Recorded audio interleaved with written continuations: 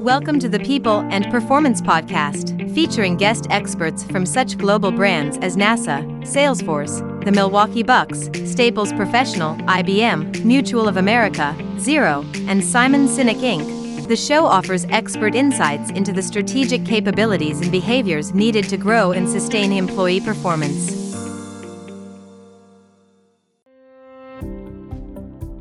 Welcome to this episode of the People and Performance Podcast. Hey, this is Chris Bjorling, People and Performance Podcast host and president at Fidello Inc. In this episode of the People and Performance Podcast, we hear from Dr. Sue Haywood, president and owner at Human Resources Blueprints Limited, and an associate professor of organizational behavior at Queen's University. Sue's career includes service with the Canadian Armed Forces and HR roles within healthcare, government, and Fortune 500 companies. She serves on the HRPA board of directors, volunteers with the Great Dane Rescue, and is the proud mom of a preschooler. Well, Bantam and I hope you enjoy the conversation we had with Sue. And if you do, please remember to like, comment, and subscribe. Dr. Sue Haywood, welcome to the People and Performance Podcast today. It's great to see you, Bill, and thank you so much for the invite. I love having these discussions with you about these important topics. Yeah, so listeners, Sue and I, we chatted quite a while back now, I guess, on the HR chat show, and our conversation stuck with me because not only is Sue a super awesome person, but she has lots of clever things to say. So I was very keen to get her onto the People and Performance Pod as well. Sue, why don't you start by taking a minute or two and telling our listeners a bit about yourself? Sure. So I am sort of a patchwork of careers at the moment. I do teach organizational behavior at the Smith School of Business at Queen's University in Kingston, Ontario. And I also work as a consultant. Basically, what I've done is taken all the amazing things that I've learned from the leaders and fabulous people that I've worked with over my career and kind of put them into stack them up in a way that I can share this advice with others and provide the solutions that maybe people aren't thinking about to grow their business, to make their business more successful, and to really get more from their employees by treating their employees as humans. So you were recently featured on the HR Like a Boss show. In it, you discussed how HR and leaders can help deliver the work environments that employees are looking for. Can you expand on it? Can you give us your take? Yeah, it sounds really complicated, but it's really a lot more about changing the mindset, predominantly from the employer side. There was a time when we all thought like, oh, so-and-so is so lucky to be able to work for us. They'll do whatever they can to keep their job working for us because, everybody wants to work for us and because we're such a great company or brand or what have you. But demographically and socially, the world has changed an awful lot. And it really, smart employers now are looking at it far more as a relationship, not a transaction, not adversarial, but really a true partnership of how can we and employees work together to create the best possible outcomes. I mean, companies hire employees because of their knowledge and abilities. And yet so many companies spend their energy assessing and monitoring employees on things that are relevant to the job task, such as, what time did they sit down to the desk? Where are they working from? Did they do 7.5 or 8 hours consecutively? Things that actually don't tie to the performance outcomes that the companies are seeking, where smarter companies have realigned to say, all right, what is it that we want this employee to be doing? What is their expertise? And how can we best structure so that we get what we need as a company and the employee gets what they need as a person to be able, and the environment that they need to be able to do the best work possible. Love it. Thank you very much.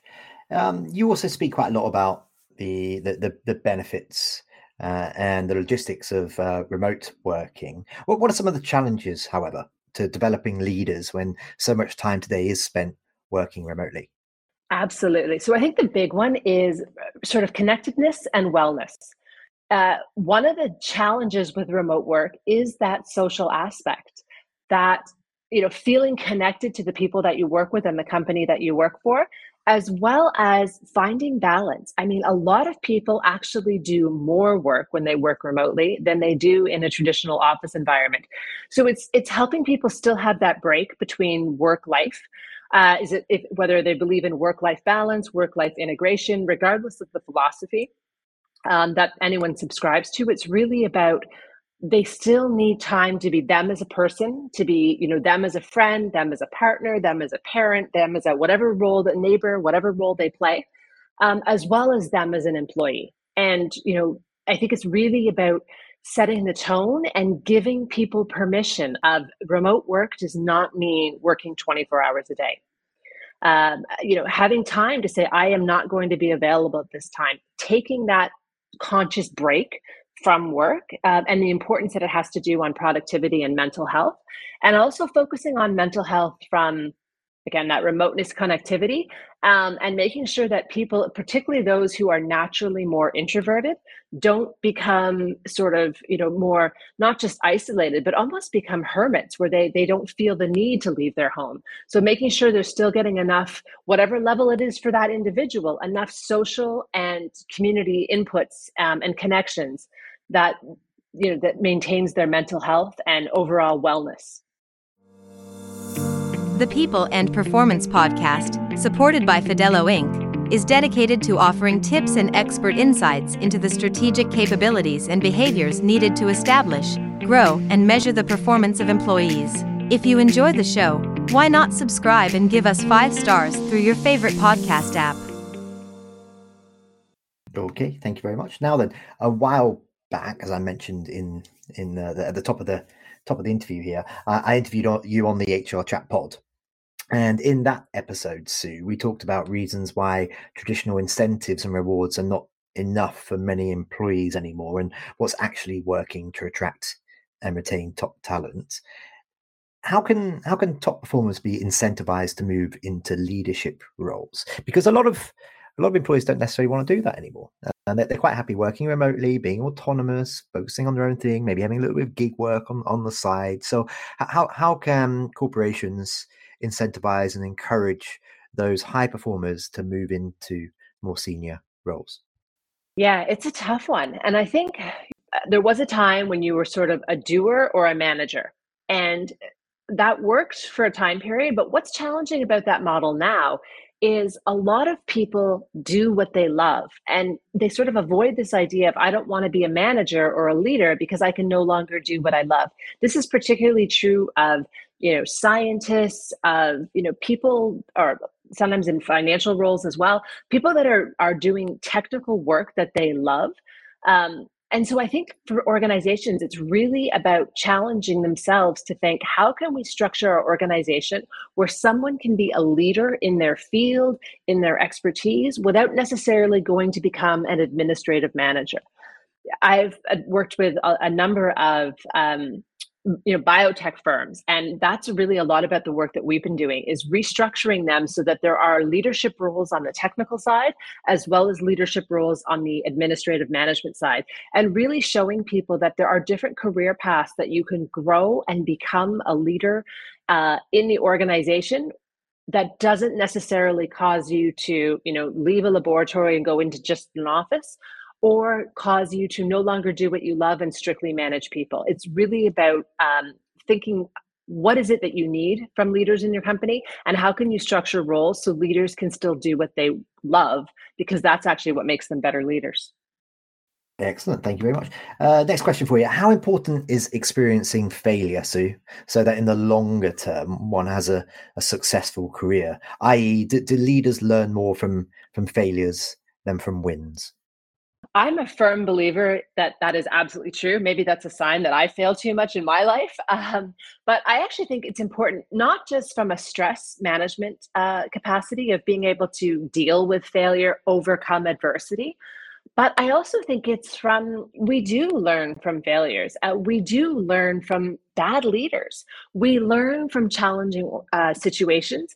And sometimes the lesson of what you don't want to do or don't have as an outcome is actually more valuable and stickier than the lessons around what has worked well and what you have enjoyed. I think that that's something that business people and HR people struggle with is, when we go through our training, whether it be academic or on the job training, we really learn about excellence and perfection and getting it right the first time and all of those models, where I think the people that go through a more scientific regime are actually at an advantage, right? It's completely normal within the culture of the sciences to do an experiment that doesn't have the outcome that you thought. I mean, how many great innovations in history have come from essentially failures? So I think it's really about understanding that every opportunity is a chance to learn and to grow. And in a lot of ways, the outcome is not nearly as important as the journey. So I do think that for leaders to be truly great, they need to experience failure and be able to lead through that, to become resilient to that, and to help others to do the same. I would concur. Okay, now the next two questions that we are going to ask of you are questions that Chris and I ask of all of our guests on this show. Okay, so don't worry if you repeat yourself a little bit from answers that you've previously given. The first is one I'm going to challenge you to answer in 1 minute or less. Sue, what, Bill? Don't do it to me. So here it goes. In 1 minute or less, can you share one piece of advice or some direction that you were given by a mentor, leader, or colleague that inspired you to perform at a higher level in your career? It's funny, I was thinking about this, and it's kind of a strange example, so bear with me. But I remember when I was first in the military and learning, early on how to be a junior naval officer. I was given the advice of never screw up, pay your leave. And at the time, it seems like a very practical thing to remember, and it stuck with me. But as I've grown and spent more time thinking about that advice and developing my own leadership style, it's really, I've seen it as an oversimplified advice that actually deals with the bigger problem of, anytime that you're asking somebody to do something for you, make sure they're getting from you what it is they need out of the arrangement. And so it's really challenged me as a leader and as a professional, whether it's teaching, whether it's consulting, or whether it is actually leading and managing people, of, okay, in this relationship, we're always in there's always a power differential. There's always needs on both sides. How can I best help people get what they need from the relationship, which is, in actuality also helps me achieve what it is that I'm trying to achieve from it? Okay, I'd say that was about a minute. Good work, Sue. Next question. Take your time. Don't rush this one. From a culture and people processes perspective, Sue, what does a high-performing company mean to you? Oh, it's funny. There's days when I wonder which term is more overused, high performing or fast paced. Um, I think high performing isn't actually about the outcomes of the company or whether or not the company makes the objectives that they set in their strategic plan. It has a lot more to do with, is it an environment where people are supported to come in and do the best work that they can every day? And obviously in good times, that means that they are exceeding objectives. They are performing at an unbelievable level. They are doing above and beyond what everyone expects of them. But it also means when things aren't going well, be it something in their personal life or a medical issue or who knows what's going on, that they're still driven to come in and do the best work that they can with whatever capacity they have at that moment. It's not an environment that encourages people to quit or encourages social loafing. It's really an environment that inspires people to come in and do the best work that they can every day, regardless of what level that work is. So again, it's not about measuring it in terms of, did you perform at 110%, 365 days in a row? It's not possible.